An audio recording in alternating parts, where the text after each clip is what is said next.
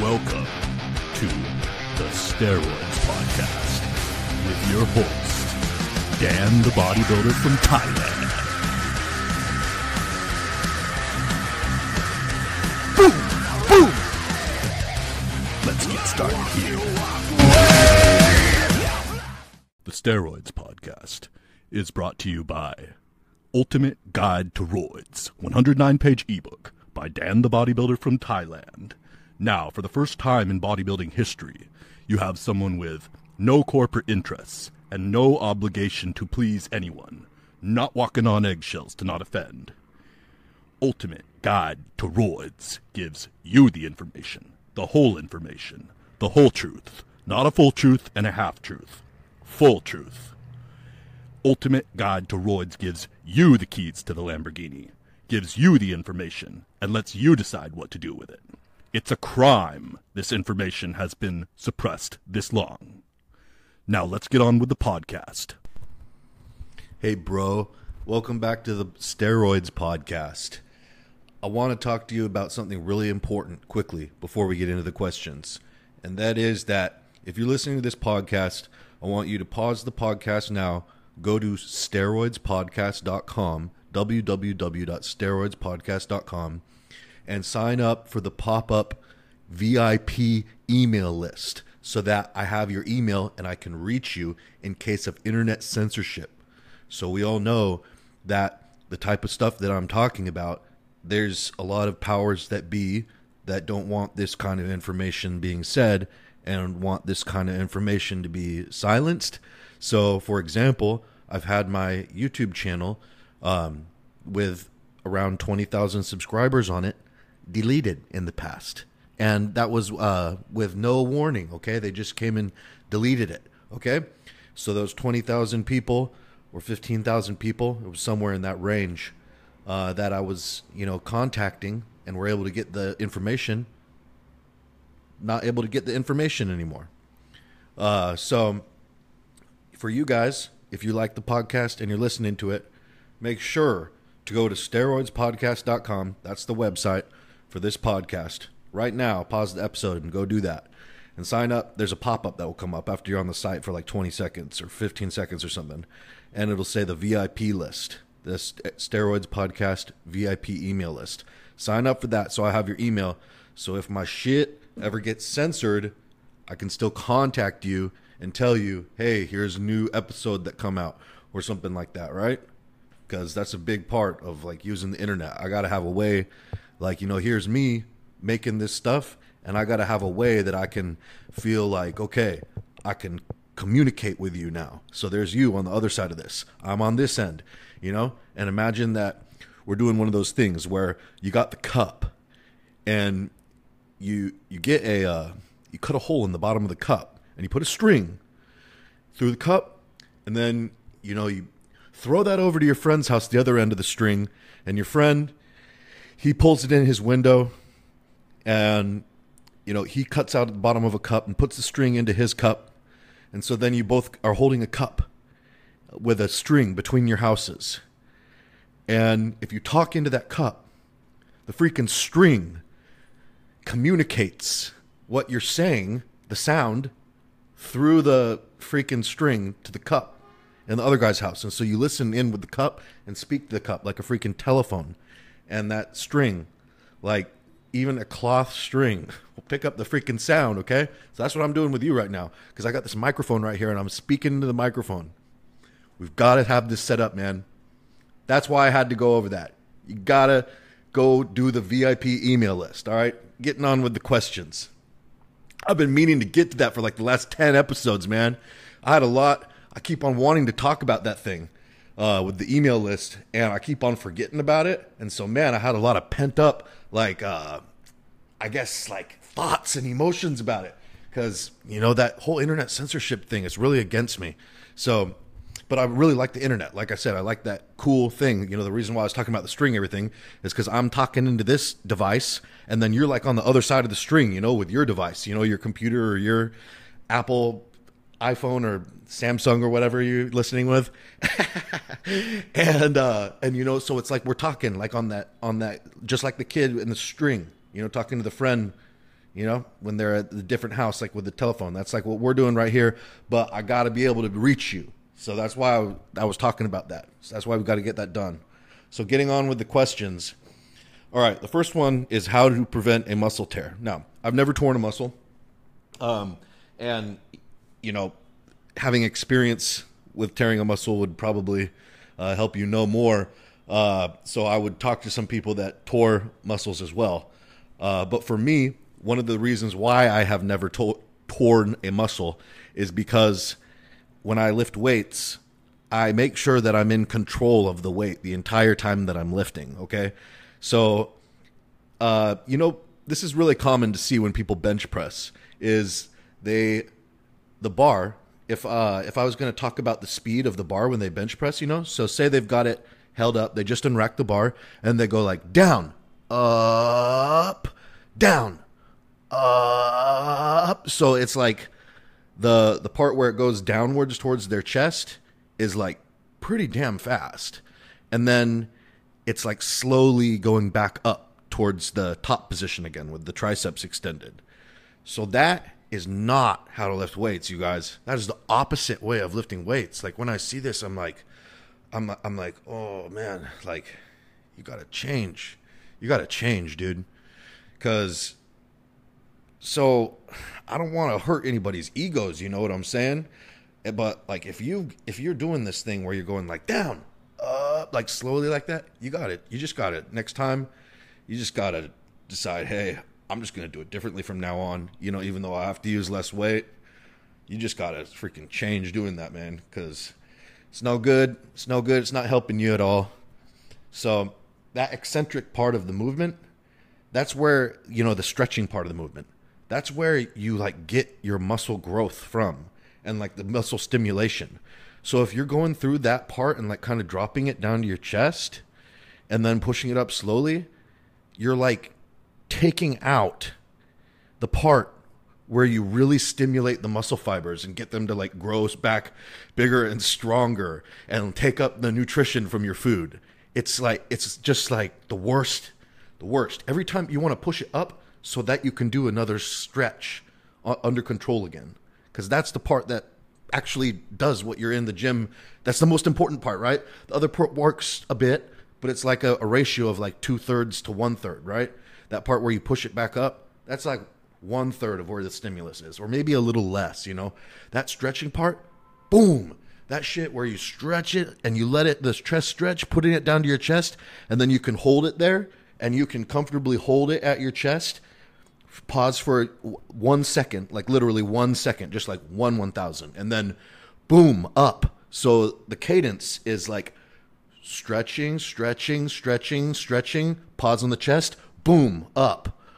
Stretching, stretching, stretching, pause on the chest, boom, up. That is like the cadence of how you should be doing the bench press. And so you'll be accelerating the weight up when you're pushing up, okay? And when you do that, that's going to be making you do a maximal effort on each rep. So, you know, on the last rep, you might grunt a little bit, you know, on a normal set and be like, ugh, to get that last rep. Okay, well, on this one, you're going to be grunting on the first rep, like, ugh, because you got to push that shit away from you as fast as possible. You got to be, because, you know, why would you be pushing it slower, okay? Then you're not moving your muscle, you're not taking it to the maximum intensity. If your muscle can move the weight quickly upwards, then you need to be able to take advantage of what your muscle can do to the max, not conserving it so you can do more reps later in the set.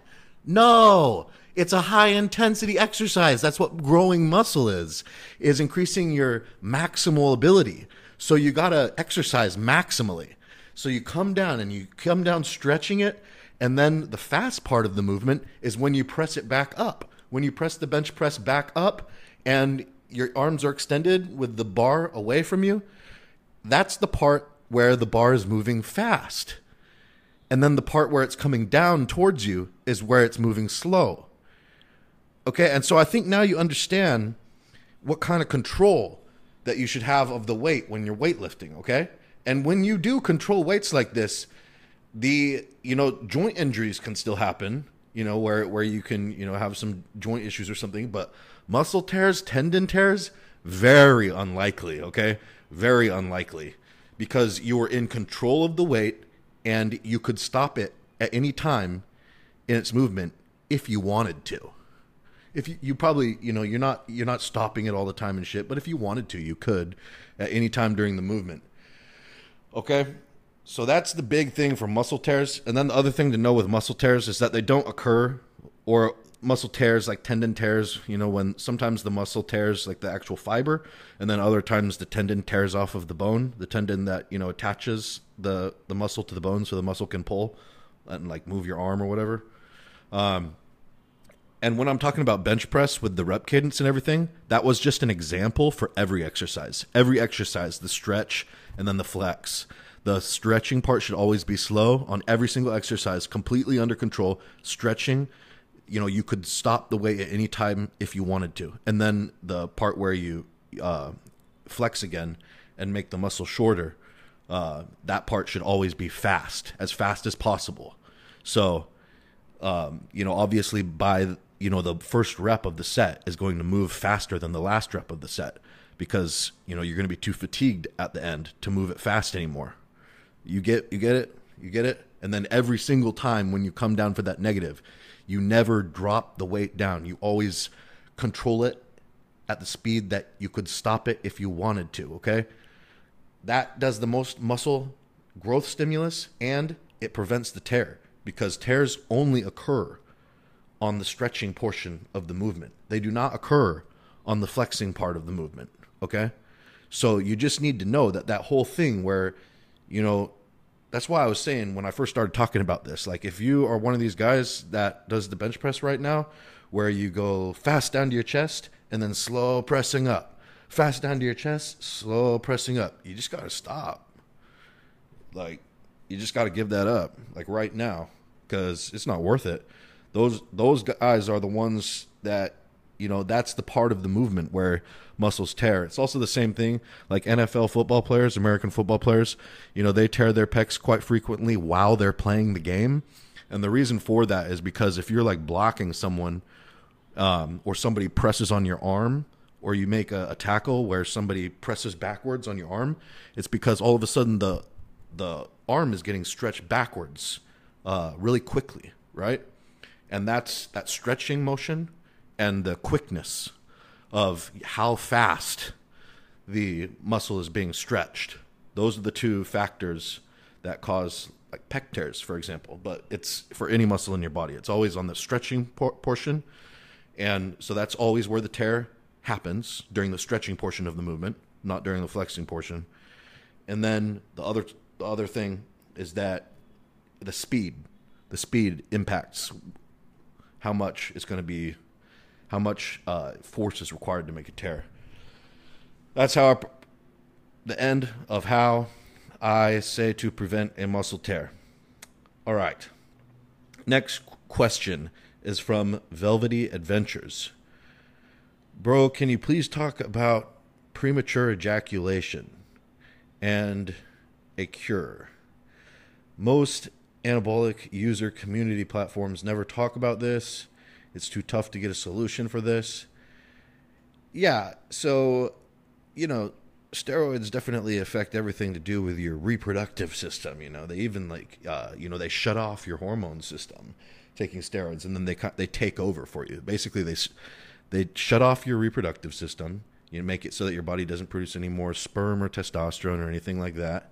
And then, hopefully you're taking the right combination of steroids to, fill in for that and have your, at least some portion of your sexual system come back on. And usually taking testosterone is what does that. But sometimes, on just testosterone only, guys' libidos come down after a while, and then they find out they got to start taking HCG, and HCG brings their libido back up to where it should be.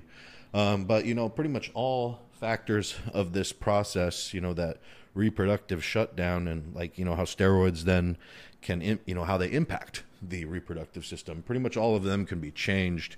They can be fiddled with. Okay. So as far as, lengthening the amount of time that you need in order to get that reflexive action where you start to ejaculate, shoot white stuff.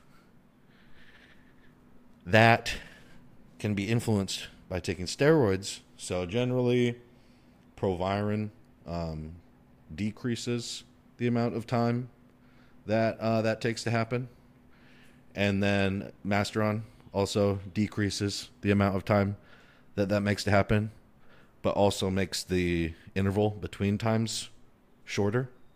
So that would be Masteron and Proviron. They have pretty similar effects in that you will want to climax more often and be able to, and they also like make you come a little bit quicker. Okay, and then there are other ones like Trenbolone. Okay, and Trenbolone. Ask anybody who's used Trenbolone. You won't have premature ejaculation if you're using Trenbolone. Okay, so some people, if they've really had a lot of anxiety about that or something, or that's been something that's caused them a lot of grief during their life, they'll be like, whoa, this is the cure to my premature ejaculation, taking Trenbolone. Like, this is great. But, they'll think maybe Tren's good for their sex life or something. But I promise you, in the end, it won't be after you use it for longer. But, that's a real effect of Trenbolone, is that it does take away premature ejaculation. It basically, because it's a reflex, like the ejaculation is a reflex. So basically they make the amount of stimulation that has to happen to make that reflex happen way more, like the like mental and physical whole process, in order to make that reflex be triggered. So it basically like desensitizes whatever mechanism is in your brain that triggers that ejaculation reflex. So then the stimulation has to be quite a bit more before that reflex gets stimulated. So it increases the time and pretty much allows you to like choose when that's going to happen. So yeah, but there are other ways other than Tren. There are other ways other than Tren. Not going to get into it this time because they're not steroid ways, but there are lots of things that you can do. So yeah, getting on with the next question then. It's from Viral Body. If I'm 21, is a TRT dose of test for my first real cycle good, or should I step up the dose? I've used Ostarine and Rad 140 SARMs before. Okay, well, taking a TRT dose of test isn't a first cycle, so I think that you have like unrealistic expectations about what steroids can do for you. So a TRT dose of test is just replacing your natural testosterone levels, so you really shouldn't feel much different or notice much difference at all. If you wanted to like do a cycle, like you said, like a cycle of steroids, which doing TRT test is not, in order to see any gains, that we're doing a cycle that during a short period of time, you really need like 500 milligrams of testosterone as a minimum. And even that's not really very strong. Different people will have different results because different people create different blood levels of testosterone from the same milligram amount of injection. And it's quite a wide range where one guy can have double the amount of testosterone in his blood after the same injection amount than another guy. If they both injected the same amount of milligrams, it's different bodies metabolize or destroy, break down hormones at different speeds. So that's why there can be some variance in what people say about first cycle. Some guys can have a first cycle experience like 250 milligrams of testosterone. Occasionally, this is unusual, but there is some people out there where they respond like quite a bit on that, low dosage for that first cycle. So there's a bit of not clarity there, because usually the experience is that doesn't happen. But then there is this odd man out. Every once in a while, there's one of these guys where they do, have quite good benefits from something like 250 milligrams per week. But it's really rare. Like one of 50 or less probably is like that. It's not something that the average guy experiences on his first cycle. So you've already used SARMs, dude. That's gonna be stronger like than TRT. Like SARMs, if you're the one you said was Rad 140, which I've never used that, but I've used Ostarine and I've also used LGD, and both of those are like steroids. They're like moderate. They're like on the weaker side of moderate steroids.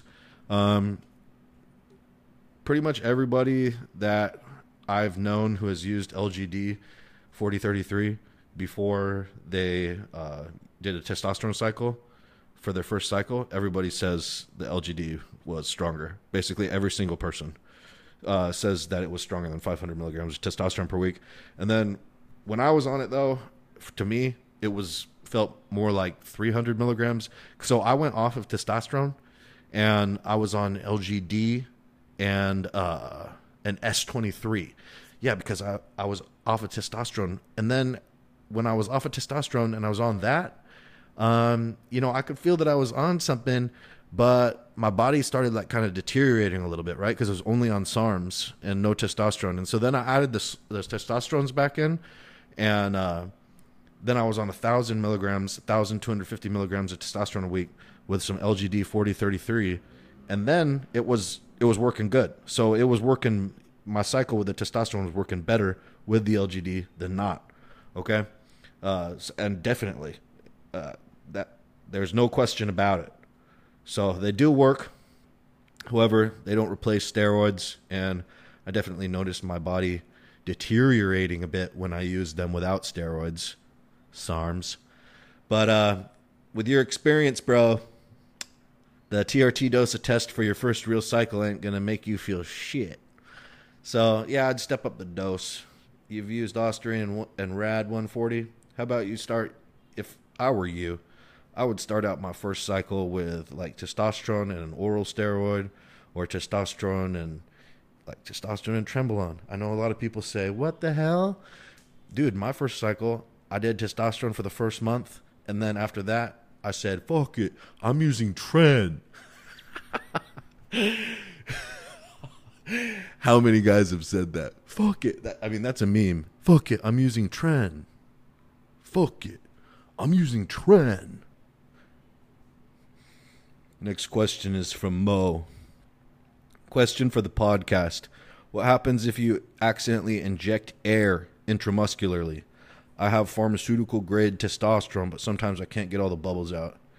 Yeah, that's kind of a question, huh? When you're like not quite so used to injections. Yeah, you try to get all the air out. So what you do to do that is you face the syringe with the needle on it towards the ceiling, so up, and then you start like tapping the barrel of the syringe or flicking it where like the oil is, and that like makes the water or the oil, the steroid oil, then the air bubbles kind of like go through it up to the top. And then once the air bubbles are at the top from you like flicking the syringe or whatever, then you can like press them out, out at the tip of the needle or the tip of the syringe and get them out of there. But if you can't get all the air bubbles out and, there's still a little bit in there, like a 1/4 milliliter of air or something, personally, I don't worry about that.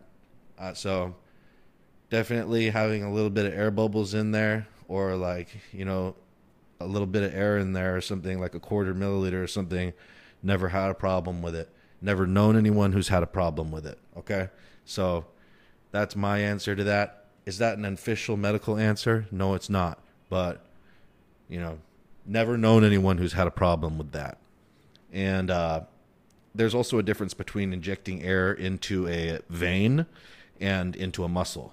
Because if you inject a bit of air into a muscle, I guess that the concern is, having a bubble of it in your bloodstream and having that go through your heart or something, which, yeah, that could happen if you inject air into a vein, because then it goes right into your heart. And, that's not good. But if it's in your muscle and it's got to go through all this shit to get back to your heart, I don't think you got much to worry about. So I've never had a problem, never known anyone who's had a problem. All right, next question is from Zach, who asks, can people sense someone with elevated hormone levels, such as how humans pick up on pheromones? Does that have any correlation? I would say, yeah. I can definitely, like, people on steroids are just different than people who aren't on steroids. Like, just being around them, it's just a bit different. One thing that you notice is their eyes. So that's probably like the most prominent thing is people who take steroids, their eyes seem like way more intense all the time.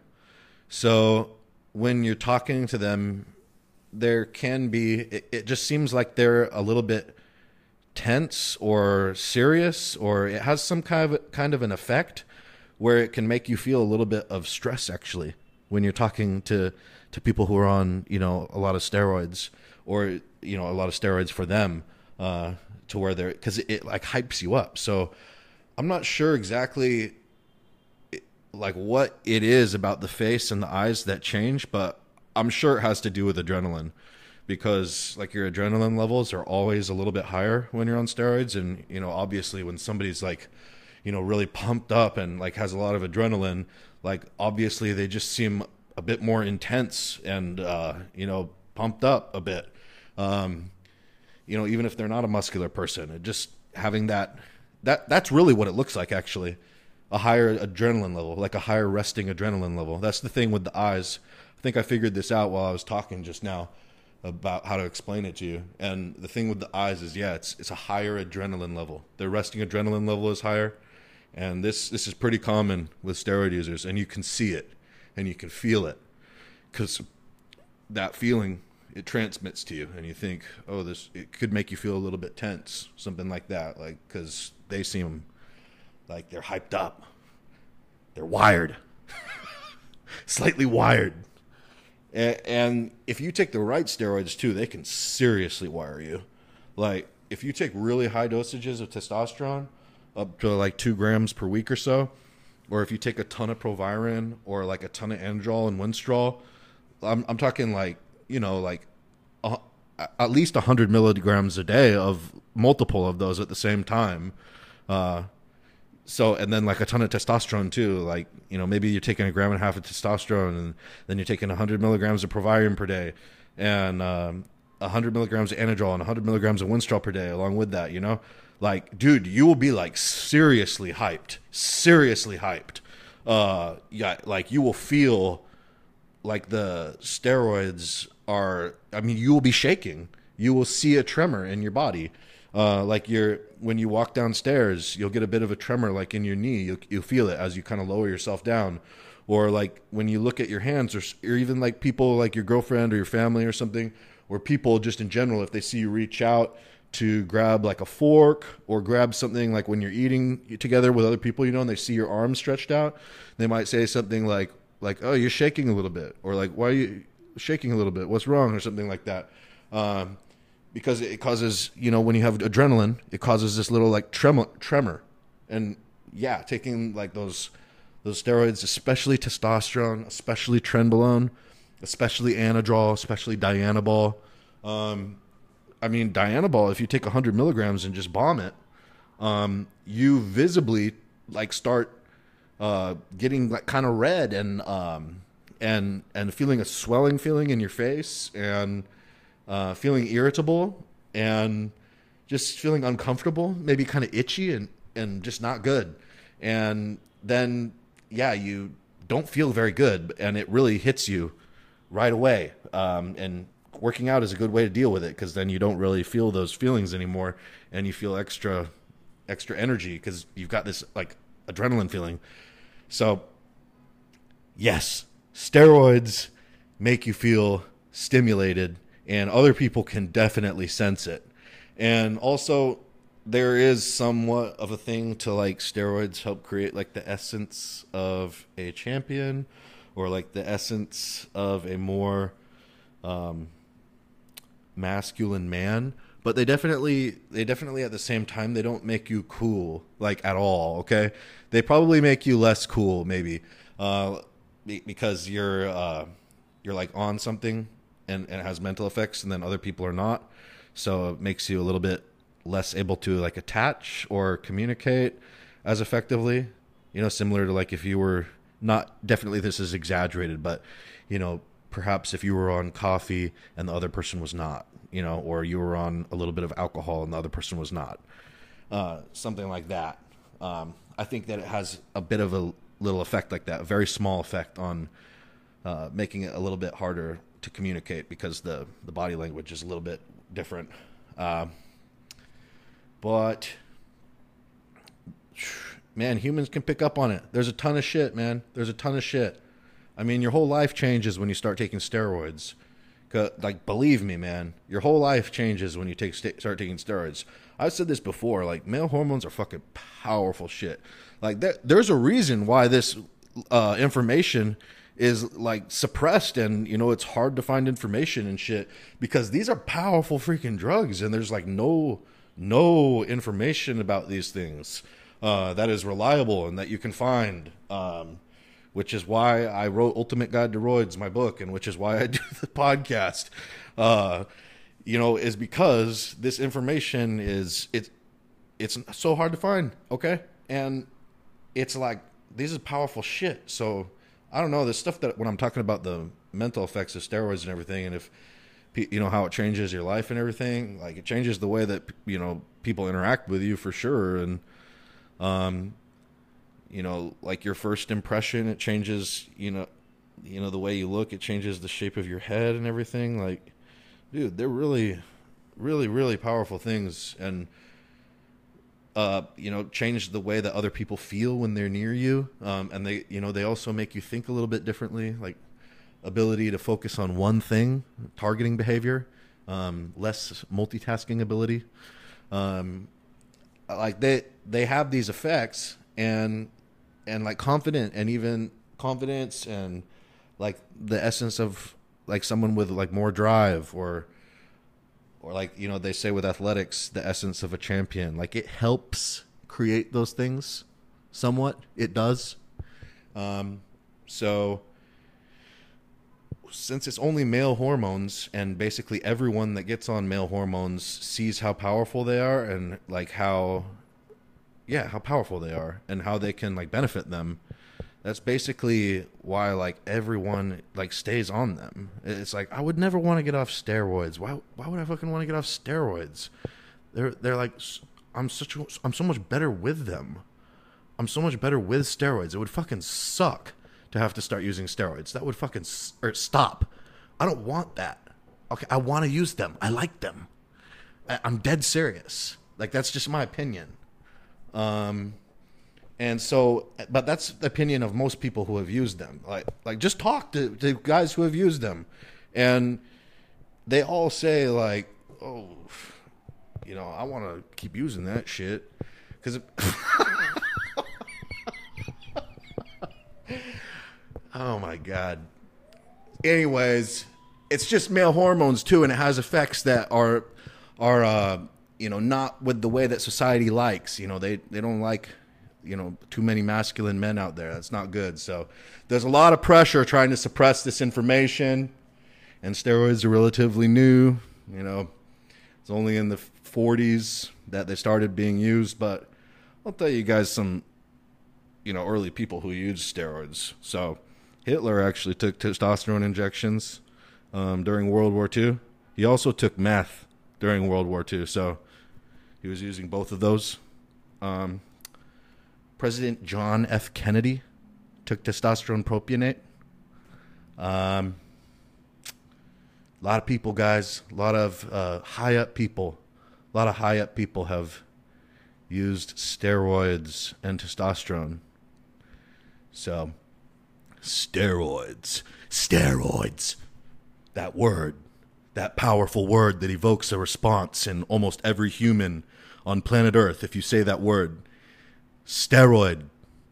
Oh, everyone knows.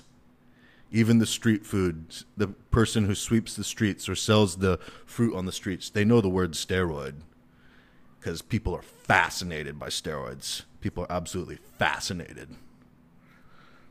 Okay, the next question is from Phil, who says, I'm working through listening to all your podcasts so I may as well be in one. What benefits of, if any, using Tritren 150 over the straights on their own? Yeah, so Tritren is 3 different esters of trenbolone. So remember, an ester, you have a hormone, okay? So trenbolone is the hormone, and then you have an ester that makes it last longer in the body.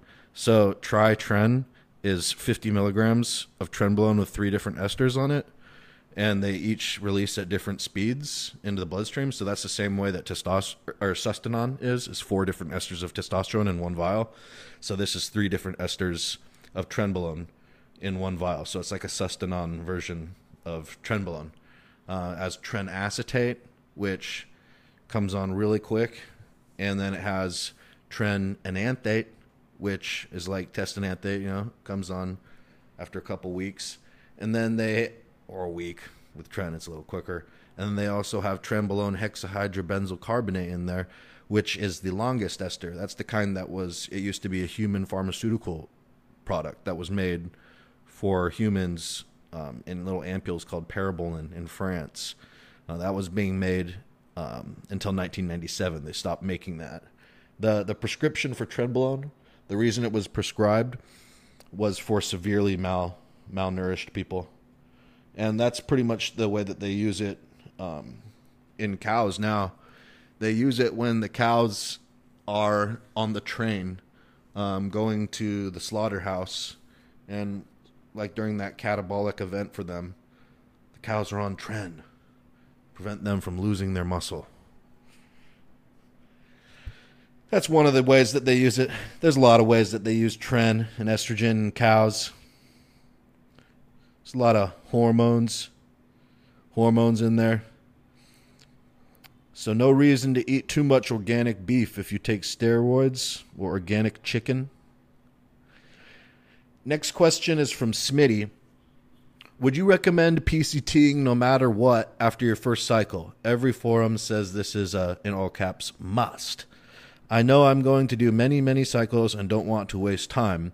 Is there some valuable experience I'm missing by not PCTing after my first cycle? Any health risks? Well, if you're going to do that plan that you have where you are going to do many, many cycles and you're anxious for gains, you say you don't want to waste time, the health risks are actually in PCTing a lot. Because if you keep on taking those PCT drugs, those things are not healthy. Neither injectable steroids other than tren, those are usually not very unhealthy, okay? That in general, if you're using, I'm not saying this is like a complete hard rule, okay? But if you exclude tren, most of the injectable steroids, they're not that unhealthy. That like a lot of them you can maintain like perfect blood work on them. 750 milligrams of testosterone per week. Yeah, like a lot of people can maintain up to 1,000 milligrams of testosterone per week, perfect blood work on that. So oral steroids are usually toxic though. They usually always hurt your blood work and make your blood work actually look like a mess while you're on them. And then when you're off, it goes back to normal. And then also stuff like Nolvadex and,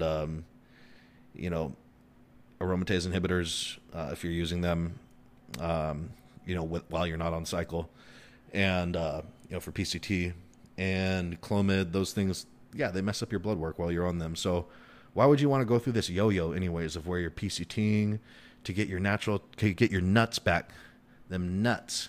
And then after you got them nuts back, you leave them nuts hanging out of your girl a few times, and then, they go bye-bye again because you start another cycle. What the fuck was the point of that? And then they come, you get done with that cycle and leaving them nuts hanging out again, and then they go bye-bye again after another cycle. That just do what you want to do. You'll find out pretty soon. You'll find out pretty soon that if you want to get real big, you got to pretty much just stay on. Yeah, you can do cruises. Come off for a month or 2 months. And then you can do some TRT for a little, another month or something, and then do another 4-month cycle or something, and maybe do that twice a year. But for the most part, it's you're gonna be like on testosterone or something for most of the time. If you're like really into bodybuilding or like getting big or something like that, you want to be real big. You know, blasting and cruising, as they call it, or you know, just like staying on something most of the time, like at least some testosterone. That's the way. That's the way you got to do it. And a lot of guys that say that they're like completely off, they're lying. Okay, it's not true. And okay, so people who are like really, really into bodybuilding, they're obsessed with bodybuilding. Okay, usually that coincides with not being like a really social person, like a really socially aware person. If you look at, and also some of the drugs, you know, like Trenbolone and stuff.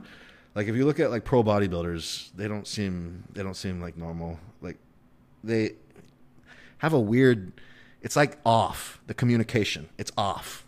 It doesn't seem right. It seems weird. And man, why was I even talking about that? You know what? We're going to move to the next question. If I were you, I'm just going to say this now. I would be on testosterone for most of the time. And I wouldn't be doing a lot of PCTs. Kiani asks, hey bro, what are the best steroids for a starter like me? Stuff that doesn't give a lot of side effects and is easy to use. And you can just kind of take it and make gains. And then, and also like, you know, get like a performance enhancement effect and like look better while you're on it. Stuff like that. So that would be like a low dosage of testosterone. For a first cycle, I think a lot of times 1 or 2 cc's of testosterone. So 250 or 500 milligrams of testosterone with an oral that doesn't turn into estrogen or any other hormones is a good cycle. So something like Anavar or Winstrol or Turinabol, those 3 oral steroids, they don't turn into any female hormones. And when you're on them, they make you stronger, like really quickly within a week. And they make you look better too, like pretty quick, like within a week. So, and they don't make you like gain weight, so you don't look like bloated and everything. They make you look better. So doing that, and then you have to not worry about any side effects because they're not making any estrogen. You don't have to take any other extra pills with them or something like that. It's an easy cycle. So that's what I recommend for a first cycle, is doing something where you get to satisfy that hunger to be enhanced a little bit. Okay, this next question is from Thorn. He's from the city in California that I went to college in, that I went to university. I went to University of California, Santa Cruz. And so Thorn says, what's up? I'm a 34-year-old aspiring bodybuilder from Santa Cruz, California, and listen to the podcast religiously. What's up, Thorn? What's up, buddy? I am looking for information on insulin and its relation to growth hormone, dosing and protocols, and why these protocols work best, how it works in your body to shuttle nutrients, and how to safely use it without going hypoglycemic. Thanks for everything you're doing. Also, which insulin is best and why? Okay, so insulin question. Yeah, so insulin, it's one of the few chemicals that can actually kill you in one, that's used in bodybuilding in like one dose. So when talking about using insulin, know that you are using something that can kill you. If you use, like you said, getting hypoglycemia, if you use too much without enough carbohydrates, if you get into hypoglycemia, then you can go unconscious into a coma really quickly, and then you can like die.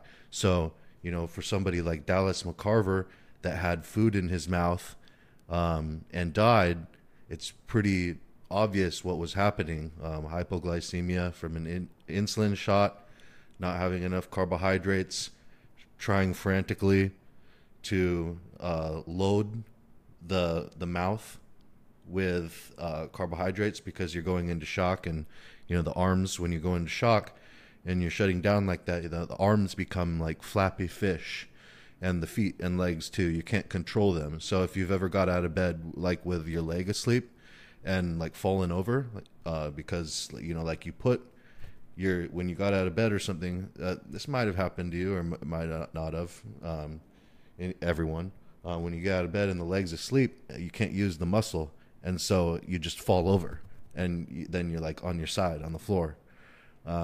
So this is the same thing that happens with the insulin when you're going into the insulin coma, which can happen really quickly. It can happen within minutes. Your arms and your legs, everything will start to just become like flapping, with no kind of tension at all on it. So if you try to take a step, to get to the fridge or something like that, your leg will just collapse under you, and you'll be trying to move your arm to reach for something, and you're just kind of slapping at it. That's what happens when somebody goes into an insulin coma. So that's why insulin is dangerous, because as a worst case scenario, that's the consequence of using insulin. And then when we're talking about things like steroids or growth hormone, there aren't consequences like that associated with them. So when you're using insulin, just be aware that you are using something that has a much higher absolute, what's the worst thing that can happen. You're using something that is more like that. And you know what? I said all the bad things, that can happen about insulin. Also, at the same time, realize that there are, millions of diabetic people who have to take insulin every day. And they do have lower life expectancies, shorter life expectancies than people who are not diabetic. But most of them are not dying on insulin every day. Most of them are 100% fine. However, there are a number of them who do die every year in statistics from insulin related accidents. So it's really a substance that carries risk with it. It really is. As far as using it, the simplest, so I'll tell you the mechanism behind why people use it. Okay. You can choose your dosages and protocols and everything like that. But I'll show you the reason why it works. So it increases the amount of IGF-1 that goes into your blood level when you use growth hormone with it. If you use growth hormone alone versus when you use growth hormone with insulin, the growth hormone with insulin increases the IGF-1 a lot more than growth hormone alone. And then the other reason why you use it is to shuttle nutrition across the cell membrane into the muscle cell, from the bloodstream into the muscle cell. So pretty much every cell in your body, but definitely muscle cells and fat cells, they have this receptor. They have a membrane. So the organelles, the stuff inside the cell, that make the cell work, the muscle cell, they're inside this like membrane, and that's like a bubble. Like if you blow a bubble, you put all these little ingredients inside the bubble, and those are the organs inside this muscle cell that like make the muscle cell work. And then you got this little bubble blowing around it. Okay, that's the membrane. And so on the membrane, there's all these receptors on it. And like one of the receptor is the male hormone receptor, the androgen receptor. And then there's, another receptor. It's an insulin receptor. And, these little receptors are all scattered all over the cell membrane on all your cells. And when they see their little thing that their stimulator, their activator, come along, they dock with that shit. So an androgen receptor docks with steroids molecules. So when it sees that androgen receptor on that bubble around your muscle cell, it's the membrane. It keeps the rest of the stuff of the muscle cell inside. When that androgen receptor docks with a steroid, a male hormone, DECA, trenbolone, testosterone, Anavar, any of them, then it transmits a message into the nucleus, the DNA of the cell, and tells it, there's freaking steroids here, man. There's freaking steroids. And we're going to start making some muscle. And we ain't losing any muscle. We're not losing any protein. That's what it signals. That's the result. Okay, so the insulin receptor, there's an insulin receptor on all the cells. On the membrane, you know, once that insulin is in the blood and it docks with that membrane, it doesn't dock with the membrane. It docks with the insulin receptor. It docks with the insulin receptor. The insulin docks with the insulin receptor on the cell membrane. And what that transmits the message is open the floodgates, baby. Send in all the nutrition in the bloodstream, all the nutrients in the bloodstream. Just open that shit up, like open sesame. That's what insulin does. And so that's why people say, and why it can create such a huge difference in a physique size, like overnight and shit, is because you can load these people's freaking muscle cells up with all of the nutrients that are in the bloodstream using anabolic windows and using insulin and growth hormone. So basically what happens is you go and do a workout. And when you go and do a workout, the workout makes your muscles get broken down. It's damaging to the muscles. And so then all of these receptors start appearing on the membranes of those muscle cells that were damaged.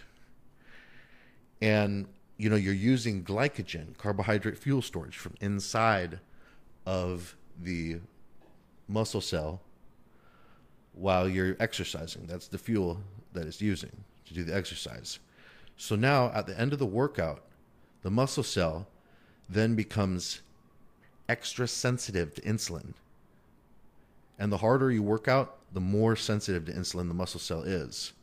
And the way that it does that is it puts out these receptors on the membranes of the cells, of the muscle cells, called GLUT4 receptors. Okay, so that makes carbohydrates, it enhances carbohydrate uptake into the muscle cell to make more muscle glycogen. Okay, and the more intensity you train with, the more of these GLUT4 receptors are created on the outside of your muscle cells that allow the glycogen supercompensation to happen. And then you got other receptors that are appearing out there, like IGF-1 receptors for repairing the muscle. Okay, so now right when you get done with your workout, okay, you take a growth hormone shot. This is why people, they take the growth hormone to the gym with them. You know, you see like Boston Lloyd in his videos, you see him like taking a cooler of like growth hormone and insulin and shit to the gym with him. And then like as soon as he gets to his car, you see him taking shots already. So he was doing a similar protocol to this, because what you do is right when you get out of the gym, that moment you get done training, and the moment you get done training, you see, my muscle cells are super sensitive to insulin, and they're super sensitive to IGF-1. They've got all these IGF-1 receptors out there, okay? Because, I've just damaged them and depleted their energy storage. So you immediately take a shot of growth hormone intramuscularly so that the growth hormone, goes straight to your bloodstream. And what it does then is it actually desensitizes your fat cells to insulin, because that's what growth hormone does to when the growth hormone molecule interacts with the growth hormone receptor on fat cells. It desensitizes them to the effects of insulin, and then it also at the same time makes the muscle cells more sensitive to insulin even more. Okay, and then it also stimulates those IGF-1 receptors that are on the muscle cells at the same time, because it creates IGF-1 from the liver. Okay, so then after you take that growth hormone shot, then you start eating sugar. Okay, you eat sugar, and you eat like whey protein would be a good one right here, because it gets in the bloodstream fast. And so then the person loads their bloodstream. Okay, they load their bloodstream while they have just done the workout and they've had the growth hormone shot to make the insulin sensitivity in the body very extreme. This opens up like a real anabolic window. Okay, and then they start loading their bloodstream with sugar and fast acting protein. Okay, and so then their blood gets all full of this shit, and And then now, what happens? What happens next? I think some of you guys know. Okay, so about after doing that for 15 to 30 minutes or something, loading up the bloodstream by eating a fast-acting protein and sugar. Okay, now what's the next thing that happens? Transport molecule, okay? So transport molecule is insulin. So insulin then is injected, and what the insulin does is it goes to the muscle cell insulin receptor and says, open sesame, open sesame, okay? And now all of the nutritional and energetic contents of the bloodstream are then slammed like a pile driver into the muscle cell, okay? And the muscle cell takes up all of the energy that is in the bloodstream, the anabolic window during that time, and the sensitivity of the insulin and the growth hormone, and having done the workout, being on the steroids, all combines at that moment to make the anabolic window. You know how they talk about the anabolic window? This is a serious freaking anabolic window that you make through this little protocol right here with the insulin and the growth hormone and the workout. And then obviously having taken the steroids too. You know, sometimes at this point too, you know, the person will get out of the workout, and or if they took a pre-workout oral steroid, you know, it'll still be in their bloodstream when they're finished, which would make it, you know, even more extreme of an effect. So anyways, that was a big revelation that I just told you guys about this whole protocol. I know that was missing from the podcast before, but now the information is here. This information about, you know, why do people use insulin? So that concept, what I just now told you, is, you know, if you were going to be someone that wanted to use insulin and in their bodybuilding, because there are a lot of people, I don't recommend it. And you know, in the podcast, I don't want to make people either think that I'm like promoting drug use, because there's definitely risk for it, as I experienced myself with, you know, injecting an infected steroid solution into my leg, you know, in Colombia, and almost having my leg have to get cut off, you know. So that, you know, I experienced that there's risk associated with, you know, what we're doing here with taking steroids. I experienced that myself. So I don't want you guys to think that I'm glorifying or promoting the use of this stuff. What I'm doing with the podcast is I'm just telling you what people do, okay? So that the information is out there, and so that it's not something that is just unknown and this big mystery. I'm just telling you what people do. So yeah, that's the about insulin today. He's got another question. I'm going to answer his second question too. You know, traditionally, he says, which insulin is best and why? Traditionally for bodybuilding, it's been the rapid acting insulin that's used in that fashion. And know that, you know, yeah, okay, it's been the fast acting that's been traditionally used. There's all kinds of insulin that is used by bodybuilders. Some use the long acting, some use Lantus insulin.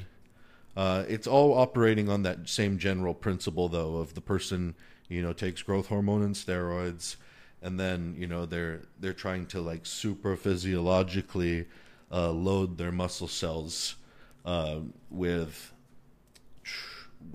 nutrients from the bloodstream by using that transport molecule insulin to, you know, drive the nutrients from the food that they eat into their muscle cells.